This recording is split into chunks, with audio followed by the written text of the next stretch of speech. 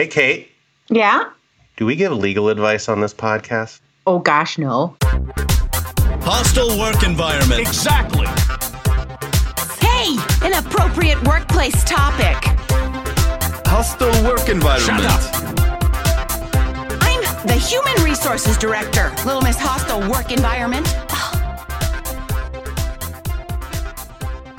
Hello, and after quite a hiatus, welcome back to the Hostile Work Environment podcast. My name is Mark Alifans, and I am enthusiastically hungover this morning as we record. And as always, I'm here with my wonderful co-host, Kate Bischoff. Kate, how have you been? It feels like it's been forever. Yes, I have been great. I had a vacation of a lifetime, and so I'm still in my positive hangover from that trip. So Positively glowing from the Aurora Borealis. Well, I didn't actually see the aurora. You didn't get to see the aurora? No. That's a bummer.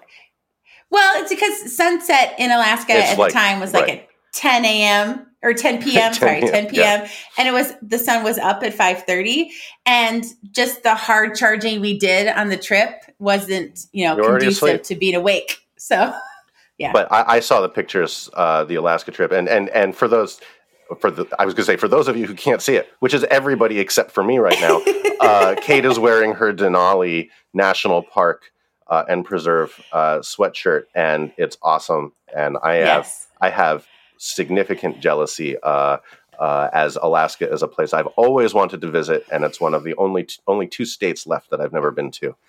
So this is putting it even higher on my list. Yes. But it should be. It should be, right? So much has happened. Yes. Since the last time we recorded. And, we're not a news podcast per se. We do talk about recent news stories, but we're not going to be able to cover everything. And so there was one big story that happened that we just want to acknowledge, like, hey, we didn't just forget about this. And that's Governor Cuomo, right? We know about that. You all know about that. It's huge news. Yes. It is, again, without diminishing any individual victim's personal experience, the overall theme here is more of the same of powerful men acting badly. And we want to acknowledge that before we move on, because we're not really going to speak more about it. But I thought maybe if you had anything you wanted to say further about that before we move on to stories that maybe you haven't heard about. Well, I highly recommend folks go look at the investigation report from the New York AG's office, Tish James's office. Her office actually didn't do the investigation. She contracted with some other law firms to do the investigation. But even just looking at the executive summary is really instructive about a thorough, good investigation. It was stunning. Yeah. It's a roadmap. I think all of us who do investigation work saw that and were like, we can learn a lot from the individuals that did this investigation. Not every investigation needs to have that level of thoroughness and detail, but it's a roadmap that if you do, it's one to follow. It was great. And all of us in kind of the investigation discussion community were like, oh, wow, that was really good. Yeah, totally. And then my only other comment about it is the pictures of President Obama and President Bush consoling people by giving them a hug as an example of how hugs cannot be sexual harassment was incredibly funny to me. So I enjoyed those immensely. Like, oh, look at this president is touching someone's face. It must mean that touching the face is not harassment. Like, those two things do not equate. Big guy. You weren't sold on that argument? No, not at all. It made me laugh out loud because one thing I do in trainings in particular is I talk about hugging and that how, unwanted hugging can be harassment, but I don't want to turn people into robots to say that you can never hug someone. Because when I was the HR director at Consulate General Jerusalem, people will come to my office because their parent is dying and they need to get home as fast as possible. And my team was the team that would get them home. And so when you're coming into my office telling me that your dad is going to die, like, you're in tears. I should offer to give you a hug. Like, that's a human thing to do. And so saying no hugging is wrong. And I'm just thinking Cuomo is like the perfect example of this, where context hugging is not everything. good. Context is everything. Yeah. Absolutely. So So are you ready to get into some serious harassment, my friend? Always. It's what this podcast is there for. Right. Okay, so I got one for you. This one also comes out of July into early August. And so be prepared. It's maybe a little bit old for some folks, but it's fascinating. So, Mark, are you a gamer? That's a really complicated question. I think the answer is no, but I'm familiar with gamers and a little bit of the gamer, mentality, culture, without really being a part of it. Well, did you know that half of gamers are women? No, I didn't know that. I'm glad to hear that as a statistic, as women are roughly half of the population. Well, actually, we're more. Roughly. I said roughly. Yes. And gamers are generally pretty diverse. It's not the stereotypical white guy in a hoodie in his basement gamers. It transcends race and national origin as well. Yeah. So I am definitely not a gamer. My parents were pretty adamant that we were not going to get the Nintendo or the Atari when I was a kid. If that dates you, it tells you how old I am. True.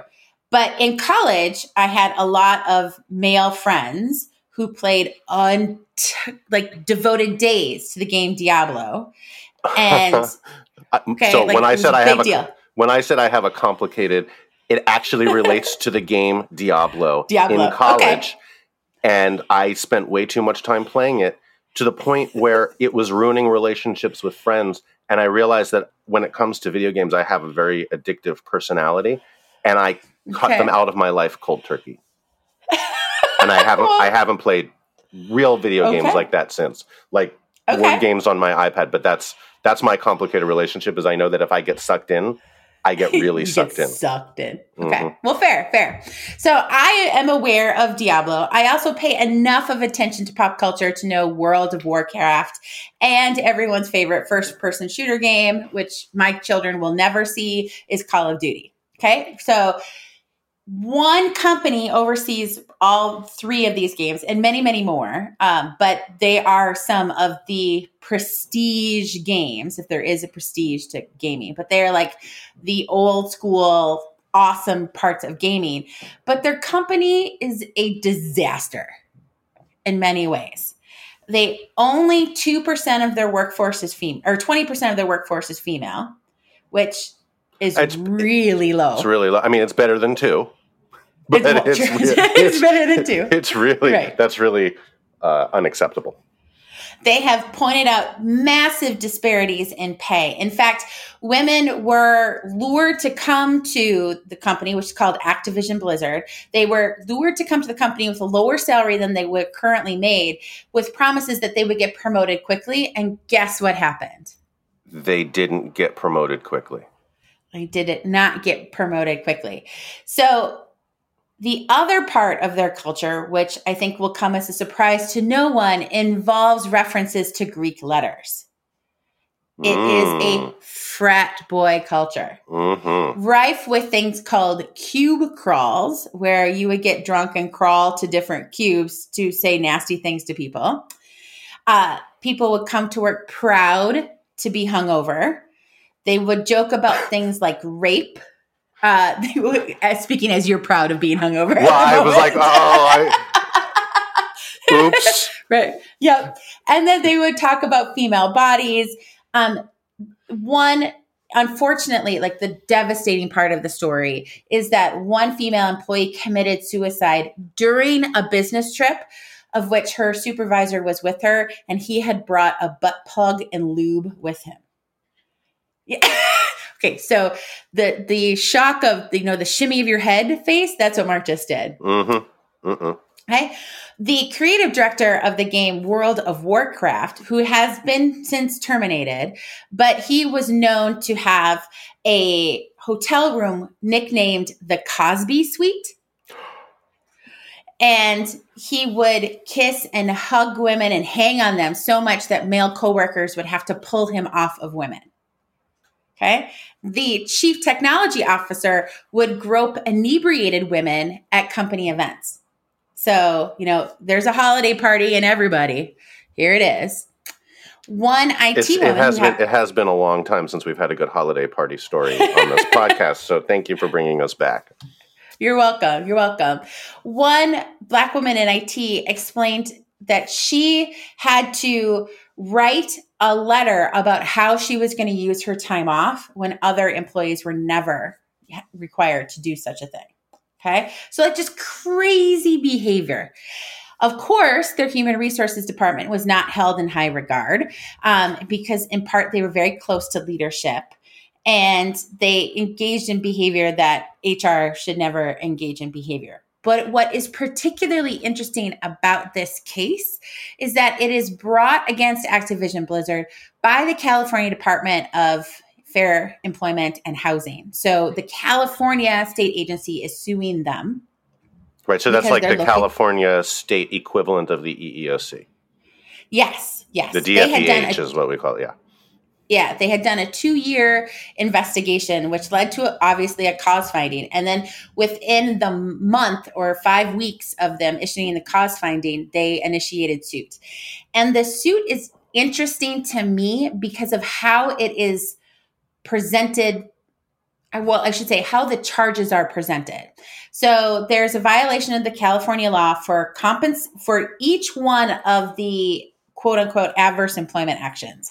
So there's a compensation claim, there's a promotion claim, there's a termination claim, a constructive discharge claim, a harassment claim, and a retaliation claim. Then there's so every kind of I was going to say so every kind of claim there is. Potentially, right? But they're separate, right? Right. Normally you might see this as you're violating the law and here's the different ways you've done it. But they've captioned it as every different adverse employment action.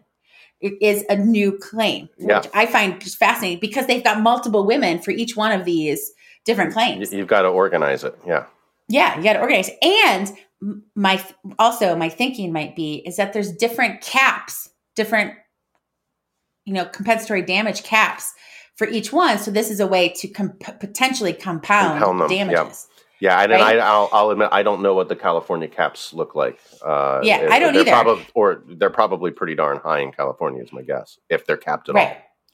But then there's 2 other claims. There is a group failure to prevent harassment claim and a DFEH failure to prevent harassment claim.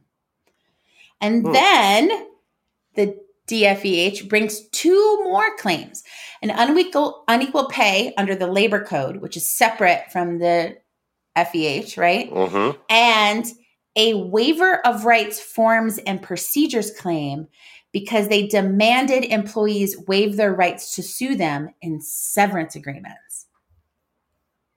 Dun, dun, dun. The actual law says that prohibits an employer in exchange for a raise, bonus, or condition of employment or continued employment to sign a release of a claim or right under this part. So if you're right. Well, that's it. No, Marcus. I'm just trying to think that through. I'm not familiar with that particular law in California. Was it a straight up waiver or was it, was there an arbitration clause as part of it? I'm just kind of. Yeah, that I'm not entirely sure of. I looked at the complaint about this one because this one was like really fascinating to me. And it said that the defendants required employees to waive rights, forms, and procedures as a condition of employment related to any pay adjustment, payment, or severance pay. So okay, I can see that. There might be other ways to get around collective actions and arbitration clauses related to those things, but to just waive them entirely as a condition of employment, I think that's a no-no anyway. And clearly there's a California law on point. So right. And because, when we do a severance agreement, we say you cannot receive damages under Title VII or whatever state law, but you still are able to bring a claim. Bring a claim or a charge, and the agency can still bring something on your behalf. You just can't get any money from it. Right. So I thought this was an interesting part of the complaint because it deals particularly with those severance agreements Mm-hmm. because they might not have had with the exception of filing a charge language in it. Fascinating. Right? Super interesting. Super Yep. complicated case. Yeah. So if you're a gamer, this is going to directly affect you because not only did California sue them, a shareholder then sued them because when the news of this complaint was made public, the share price of the company tanked, right? It went down pretty significantly. Not surprising. Because these are pretty significant claims.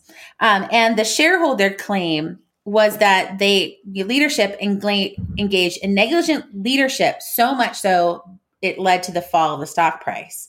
So what's fascinating to me is that it's a shareholder claim. So those public companies out there who have shareholders, this is a sign that you're going to have to keep your house clean because you could be subject to a shareholder claim as well. Yeah, and it's in a sense by being so bad on these issues, they've broken their fiduciary duty to their shareholders potentially.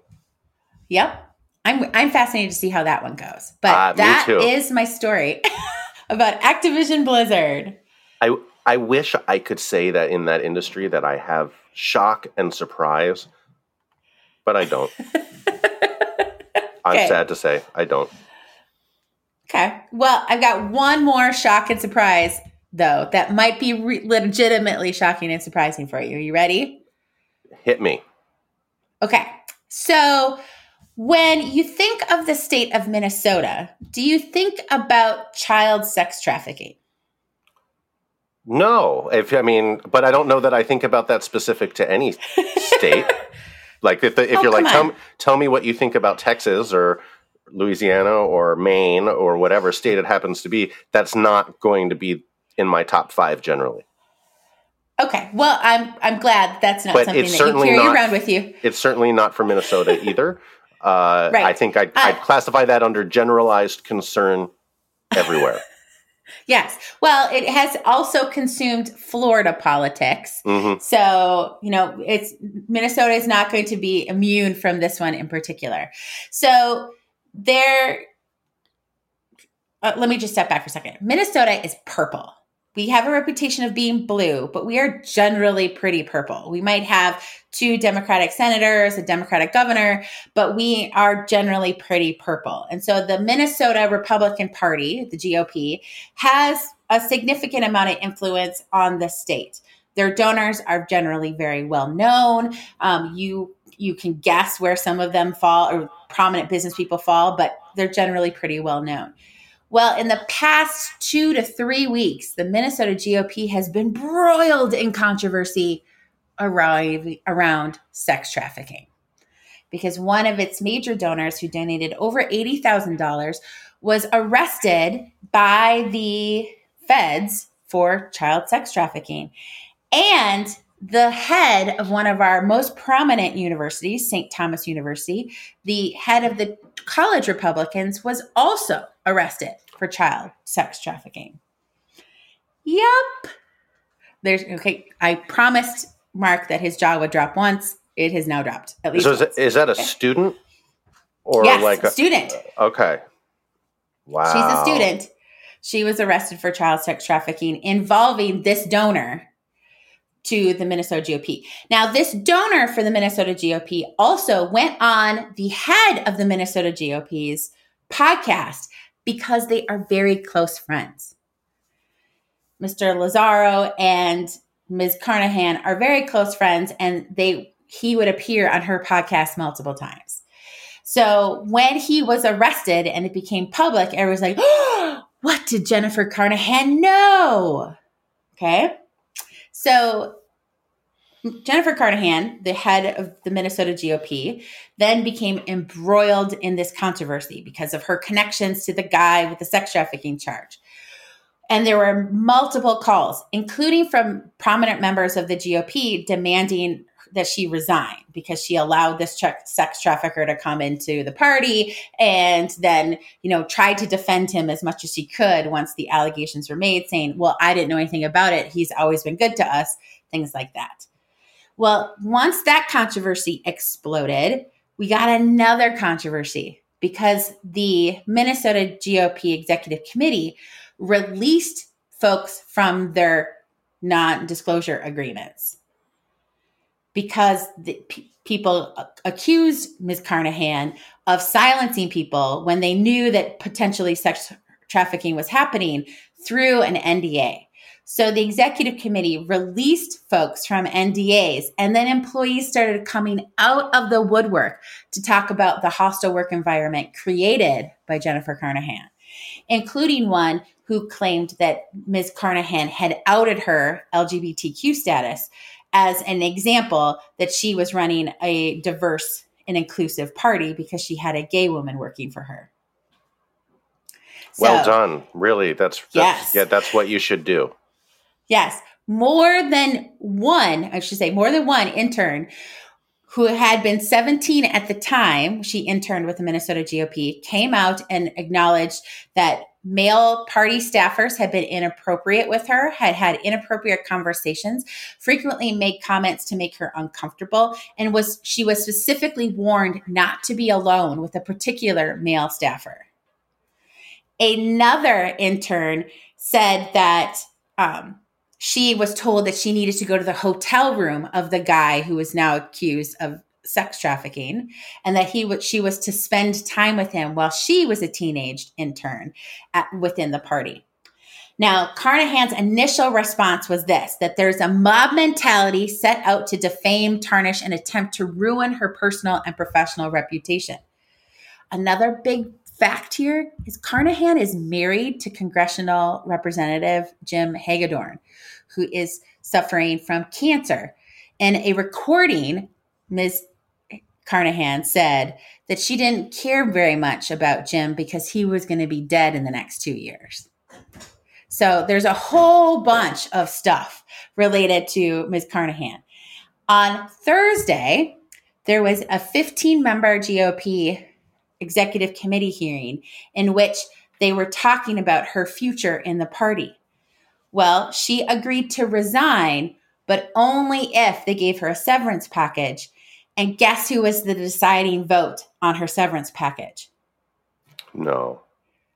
Her? Herself. Yeah. It was 8-7 was the vote. She was the deciding vote to give herself a $38,000 severance package. So, isn't that crazy? That is nuts. I'm like, yep. How could they not? How could they allow her to vote on that when there's a clear conflict of interest? Yep. I mean, it's not even a conflict of interest. It's just an interest. Yep. 6 members of the executive committee had called for her resignation before the Thursday night meeting, and some had been in discussions with her to see if she would get to resign. But then she cast the deciding vote and gives herself $38,000 worth of donor money. I don't understand how that's even possible, that she's not required to recuse herself from that vote. I am also questioning how it's even possible that there's 8 or 7 other people willing to say yes. I assume it was something along party lines.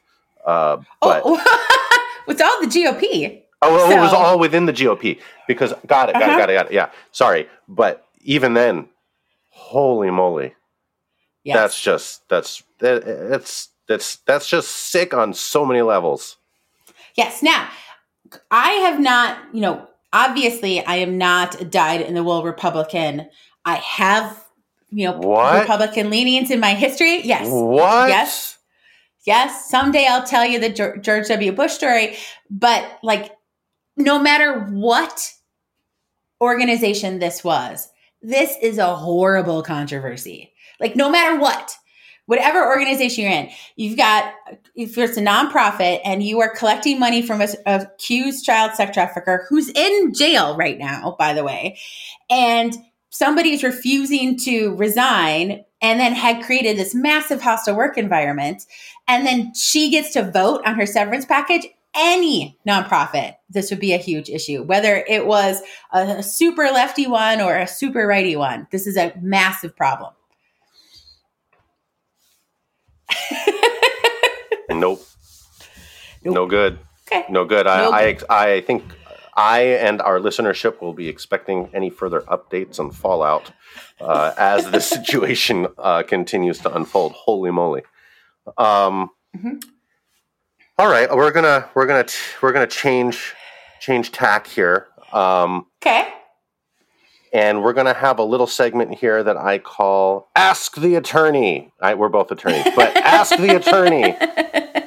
And again, he doesn't prep me for these. I didn't prep let's see how it Kate goes. for this. So I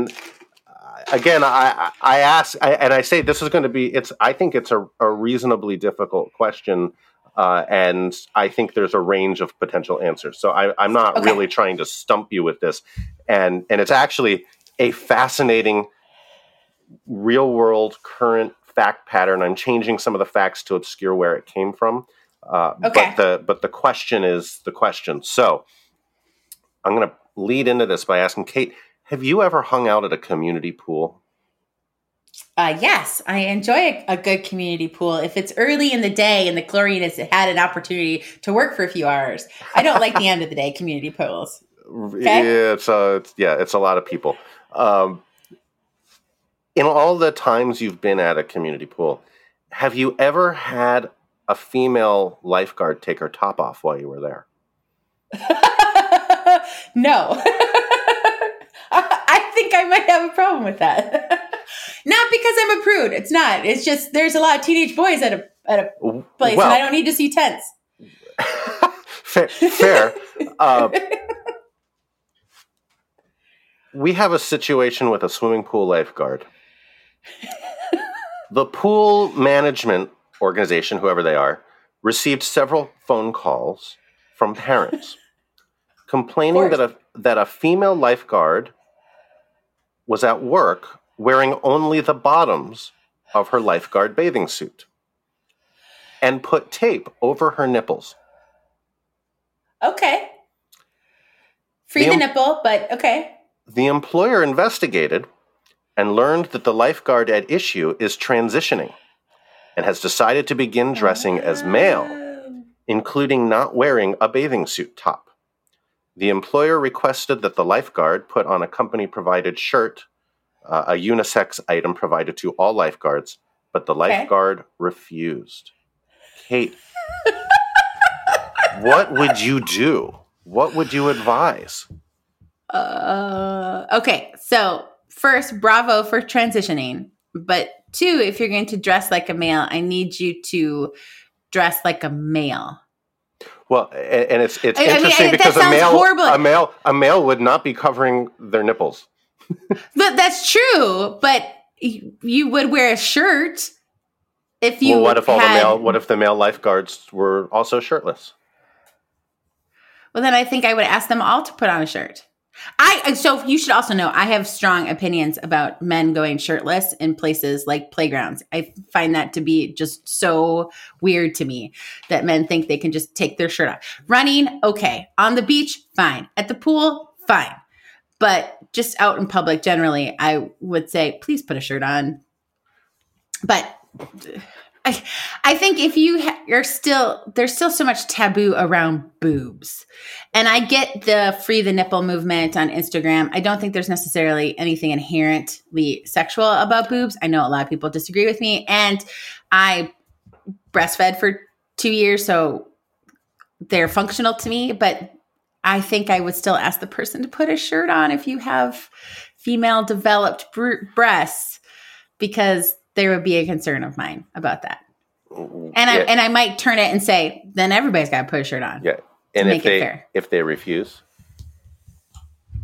would you fire them? I would have a long talk with my friendly neighborhood employment attorney and probably get to the point of, when is this goddamn summer going to be over? So this is no longer an issue for me.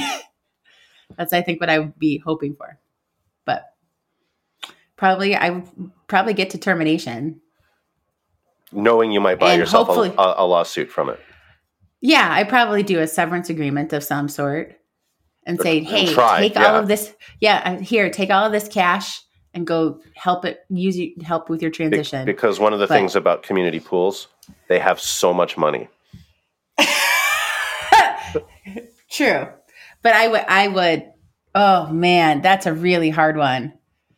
It's a really hard one. Right? I thought it was a really hard question. I thought it was good fodder for us to talk about because it's really complicated. And it involves a lot of different issues and community standards being one of them. Yeah. And, you touched on the question of like, should that be the community standard? But it doesn't really matter because it is the community standard, right? Yeah. Like you and I can have that conversation around whether it really should matter if a woman wears a top or not out any more or less than it does for a man. But the community standard is not that. And then the question, though, is this a woman in this instance doing that? It's very difficult. Right. But, if you come back to the fact that it's a quote unquote dress code issue, then making everyone wear a shirt solves your issue. Right. And you can provide like a swim shirt, right? And say it's not only for, covering up the nip, but also, sun protection. Right. Sure. I mean, it would be easier if it was already like everybody who's a lifeguard has a shirt on. If that wasn't the case, then you have to change the policy for everybody because of one individual. That's rough too. There's totally not. I heard the question. I'm like, I don't know that there's a really good option. I don't know. There's no easy option for the employer in this instance. So I was curious for your take. It's not all that different from what I would have said in the same circumstance. But it's messy. It's messy, and I think we're going in the context of the being good for you. I'm glad you're doing that and support your transition. These kinds of questions are going to come up more as we see more of more individuals transition in an accepting society. Yeah, so. And I think so. It'll take us a while to get there. I mean, it took us how many years to get to it being okay to wear a bikini? So community standards change slowly over time. Yeah. There may come a point where we are Europe, or it may not. But I think there's still parts of Europe. Yeah, I think there's still parts of Europe that would have a problem with that. But still, you know what I mean. Yeah. Parts of Europe. Yeah, I do. We're not Italy, so or Spain, Spain or France, right? So. I'm going to transition us into another story. I've got two more stories here that I think are very interesting that were sent to us by listeners. It's always the same listeners, people. I want more listeners to send us fun stuff. In this case, many thanks to my lovely wife who emailed the hwepodcast@gmail.com email account with this story. This is this is from the Atlanta Black Star. And it's an article from July 18th by Niara Savage that I'm drawing from here. It's the story of Brandon Hanks. Brandon is a Black Syracuse, New York police officer. Okay. In 2019, he garnered some national attention for the Pull-Up Challenge, which were videos that showed him competing in a full police uniform in basketball games against neighborhood kids. When the kids won, he would buy them a new pair of shoes. But when Hanks won, the kids had to complete push-ups. Another NBA star saw this and ended up donating a significant number of shoes to the community at large. Aww. It was wonderful. And for this and other work that he was doing, back in 2019, he was awarded the Mayor's Achievement Award for his work with local kids. So a good cop, seems like a really good guy. He is also the only Black officer assigned to the gun violence suppression detail. Earlier this year, his supervisor, Lieutenant Patty, recommended that he be transferred to the gang unit, where there are also currently no Black officers. And the recommendation was due to his high level of performance. Okay, so supervisor says he's great. Upon learning of the recommendation, 7 white officers, including the head of the department, took steps to deprive him of his promotion. Oh. Including a covert, now these are allegations being made by Mr. Hanks, including a covert investigation into his life and publishing a memo where they fabricated a false persona about him with the intent of destroying his career.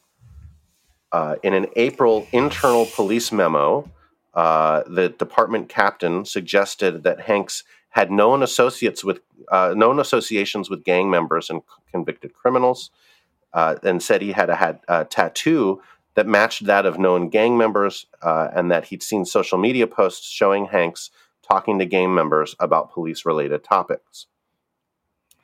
That was part of his outreach, and that was positive, right? Right. Okay. Okay. In late June,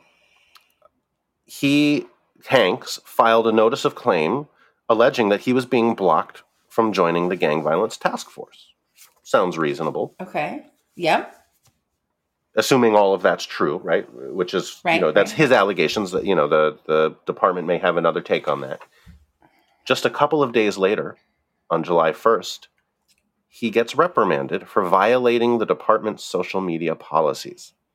Of course. The reprimand was a response to a February Facebook post. So this was July, a February Facebook post by Hanks in which he wears his uniform while music with quote-unquote racial slang, including the N-word, played in the background.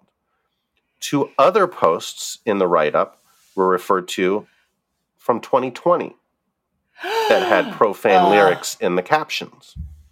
Okay, so he gets to be a fan of hip-hop.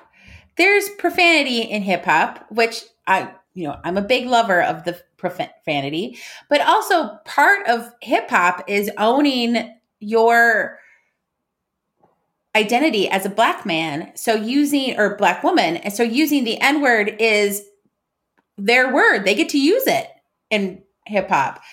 Oh, geez. Okay.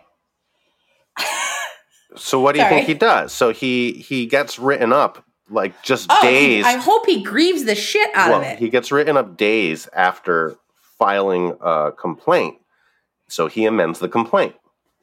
To include retaliation. To of course include he a does. retaliation claim, complaining of blatantly racist culture within the Syracuse Police Department, and it names the chief and asks for $33 million in damages, as well as changes to the department. The chief told a newspaper that the reprimand had nothing to do with the genre of music, but the content of the lyrics of the song and the racial slurs. He said the reprimand had been decided on since before the department received the initial notice of claim. He is going to have to prove that. Right. So my note on this as our discussion point is, this is the operative point for a retaliation claim. And I thought that this scenario would give us a good opportunity to talk about retaliation claims, right? And what proof, a plaintiff might need to make, or what defenses an employer has. And if the police chief is right and has specific documentary evidence demonstrating that a decision was made to write him up, and arguably for me, when we're going to do it, that could exonerate the department from a retaliation claim because it had already been decided. But it still raises a question, which is this is conduct from February and the year before in 2020. Why the hell did you wait so long to write him up for it? Notwithstanding your point that it's not worthy of being written up about, most likely. Okay. Let's assume for the sake of argument that is a legitimate write-up in other circumstances. Why would you wait, right? Like if it's my client and they're talking about writing him up, and maybe they've decided to do it and maybe they haven't, and he files a complaint, the very first thing I say is, oh, well, you waited too long. Don't write him up. Don't write him up. Because the presumption in retaliation claims has a lot to do with the timing of the retaliation. And just a couple of days is going to be enough to get the police officer past summary judgment. Yep. So he's going to get to trial on that unless there's like 25 emails saying we should write them up. We should write them up We when should you write them want up, to do it. and we're going to do it on this day, right? Yep. And like, because otherwise, why did you decide to do it now? Right now, that presumption is weaker if it was February and they're trying to figure out what to do, and then the decision's like a week later with a complaint in the middle, right? Yep. Then it still could be viewed as retaliatory. You're not out of the woods as the employer, but at least then it's like, well, it's going to take us a week to figure out what to do with this. We don't make decisions immediately. We research, we investigate, and it's only been a week. This was February to July. There's no real argument that I can see from the department that is going to fly here from a timing perspective.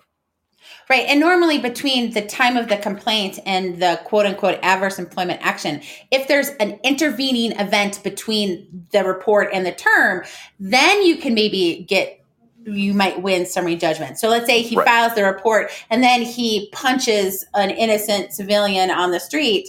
Well, then you get to write him up for that or terminate him for it because there's an intervening act between the time of his report and the adverse employment action. Right. But there isn't that here. We don't have that here. Yeah. Oh man, I hope he wins. I mean, it's a little ridiculous to ask for $33 million, but you hope he carries it through or gets the right kind of settlement out of it, and that the department learns their lesson. I just thought it was interesting because it's unusual to see an article written that way where the employer effectively is saying, we actually had already decided this beforehand, and it's such an operative legal consideration. Yep. Well, and that happens in my world. My clients have this problem a lot where they will have an employee who's not doing very well, and they're going down the road of a performance improvement plan, or the employee's engaged in misconduct, so we're doing discipline, and then the employee asks for FMLA leave. Well, now we're granting the leave, right? So this is not an unusual issue. Not at all. And it's an FMLA leave, or currently the big one is, somebody's having performance issues and then they start complaining about COVID protocols at the employer. I've gotten a ton of those in the last couple of months, and that's a form of protected activity. And then you've got to be able to demonstrate that, we were already in this process. We were already working on performance. The performance didn't improve. This has nothing to do with their complaints about COVID, but it still can give rise to a retaliation claim for raising OSHA issues or for raising safety issues. And that's a big one right now. And you should all be thinking about that as especially as you bring workforces back, or you've had people in your workforce all throughout who maybe have performance issues and they're looking for ways to protect themselves from being fired. Yep. All right. Okay. One more. I've got one more excellent one for you here. Have you ever disliked a job so much that you just wanted to send a big F you on your way out the door? Oh, yes. A couple. Mm-hmm. But have you ever done it? No, because the law community here in Minnesota is too small. Right. I mean, and I purposely kept a big FU vague. Yes. But we have a story about this that carries it to another level. Oh, sweet. Okay. So this is I found this. I didn't find this. Listener Jennifer Mills, one of the 2 or 3 people who actually sends us stuff. Thank you, Jennifer. You are a fountain of content for us, and I appreciate and adore you as a result. This is she sent an article from Black Enterprise. I also found an article about this in Market Watch. In early 2019, and I don't know how to pronounce the first name of this individual. I'm just going to say Ms. Kalongi of Tampa was hired to be the head of human resources for a company, 1-800-Accountant. It sounds like... Well, it's like, it's like 1-800-Flowers or one, it's like a, but it's but I don't call us for your ship an accountant. Well, you call, it's no different than calling up, any one of the big accounting firms and saying, hey, I need someone. Her performance, not so great. In one instance, she was apparently written up for inappropriately locking a colleague out of a computer system after they'd gotten into an argument. Right? And did I say, so I did say she's the head of HR. Right. Mm-hmm. Mm-hmm. I think I've heard of this case. Okay, keep going. In June of 2019, only 6 months into the job, 1-800-ACCOUNTANT had had enough and decided to fire her. And while firing her over the phone, maybe not the best way to do it, but firing her over the phone, other colleagues in the office reportedly saw her repeatedly hitting the delete key on her computer. Okay. She gets escorted out of the office. This is in St. Petersburg, Florida. But a couple of hours later, she logged into an outside computer system used by the firm to manage its job applications and proceeded to delete resumes for 17,000 people. Yeah. Mm-hmm.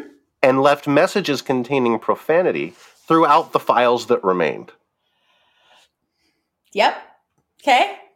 The company had spent over $300,000 over the prior 2 years to build the system that she wrecked. And it cost them another $100,000 to get it working again. And many of the files that were in there were completely irretrievable. They never got them back. And they called the police. Okay. Absolutely. You should absolutely call the police. She was charged criminally. Yep. And this week, a federal jury in the Southern District of New York convicted her of 2 counts of damaging computers after a 6-day trial. Her sentencing is on December 2nd, and she faces up to 15 years in prison. So there's a difference between sending a "fuck you, I quit" cake and deleting 17,000 files. Causing deliberate destruction of someone else's property is probably the step too far. Yeah, the bridge too far.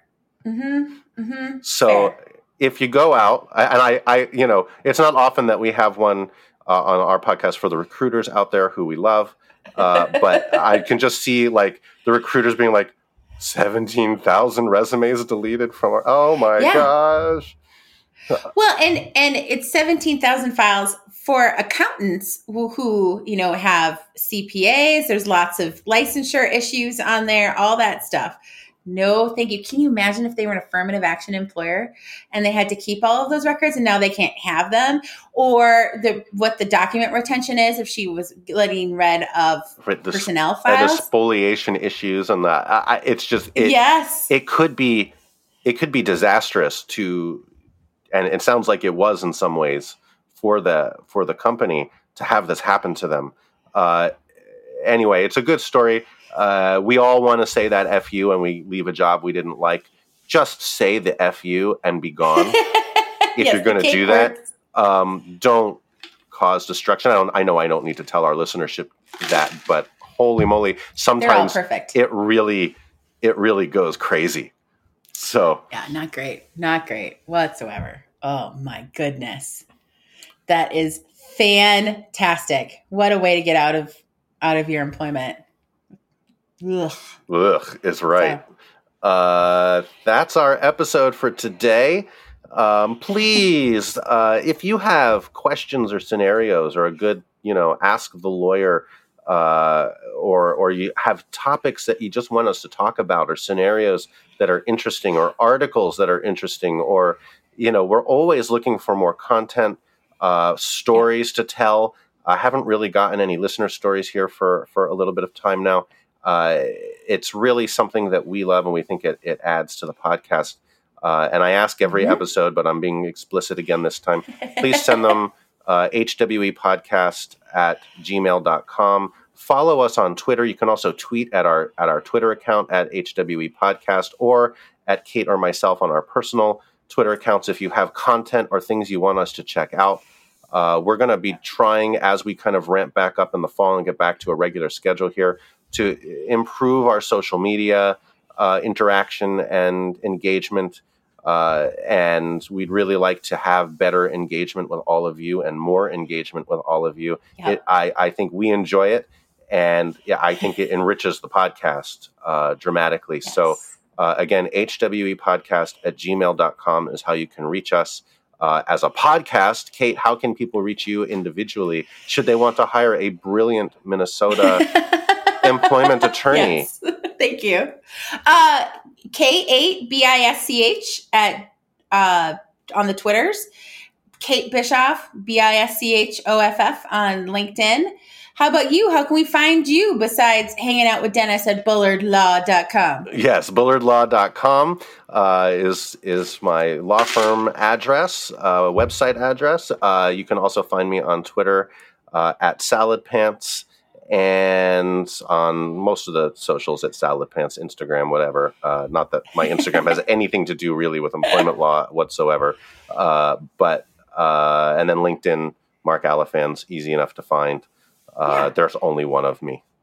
Well, and also, if you want to see awesome pics of Alaska, you can go to my Instagram at K8BISCH. And So- you know, I went to Idaho and had a pretty awesome time. It just pales in comparison to Alaska. But if you want to see some cool Idaho pictures, Idaho pics. Yes. you can go to my Insta, and there's a pretty good one of me whitewater rafting. So Yes, it's a great one. It's a great one. So, all right, we love okay, you all. well, thanks, everybody. Be good. We'll be back, I think, after Labor Day. So a Yes. few more weeks. Okay. Bye, everyone.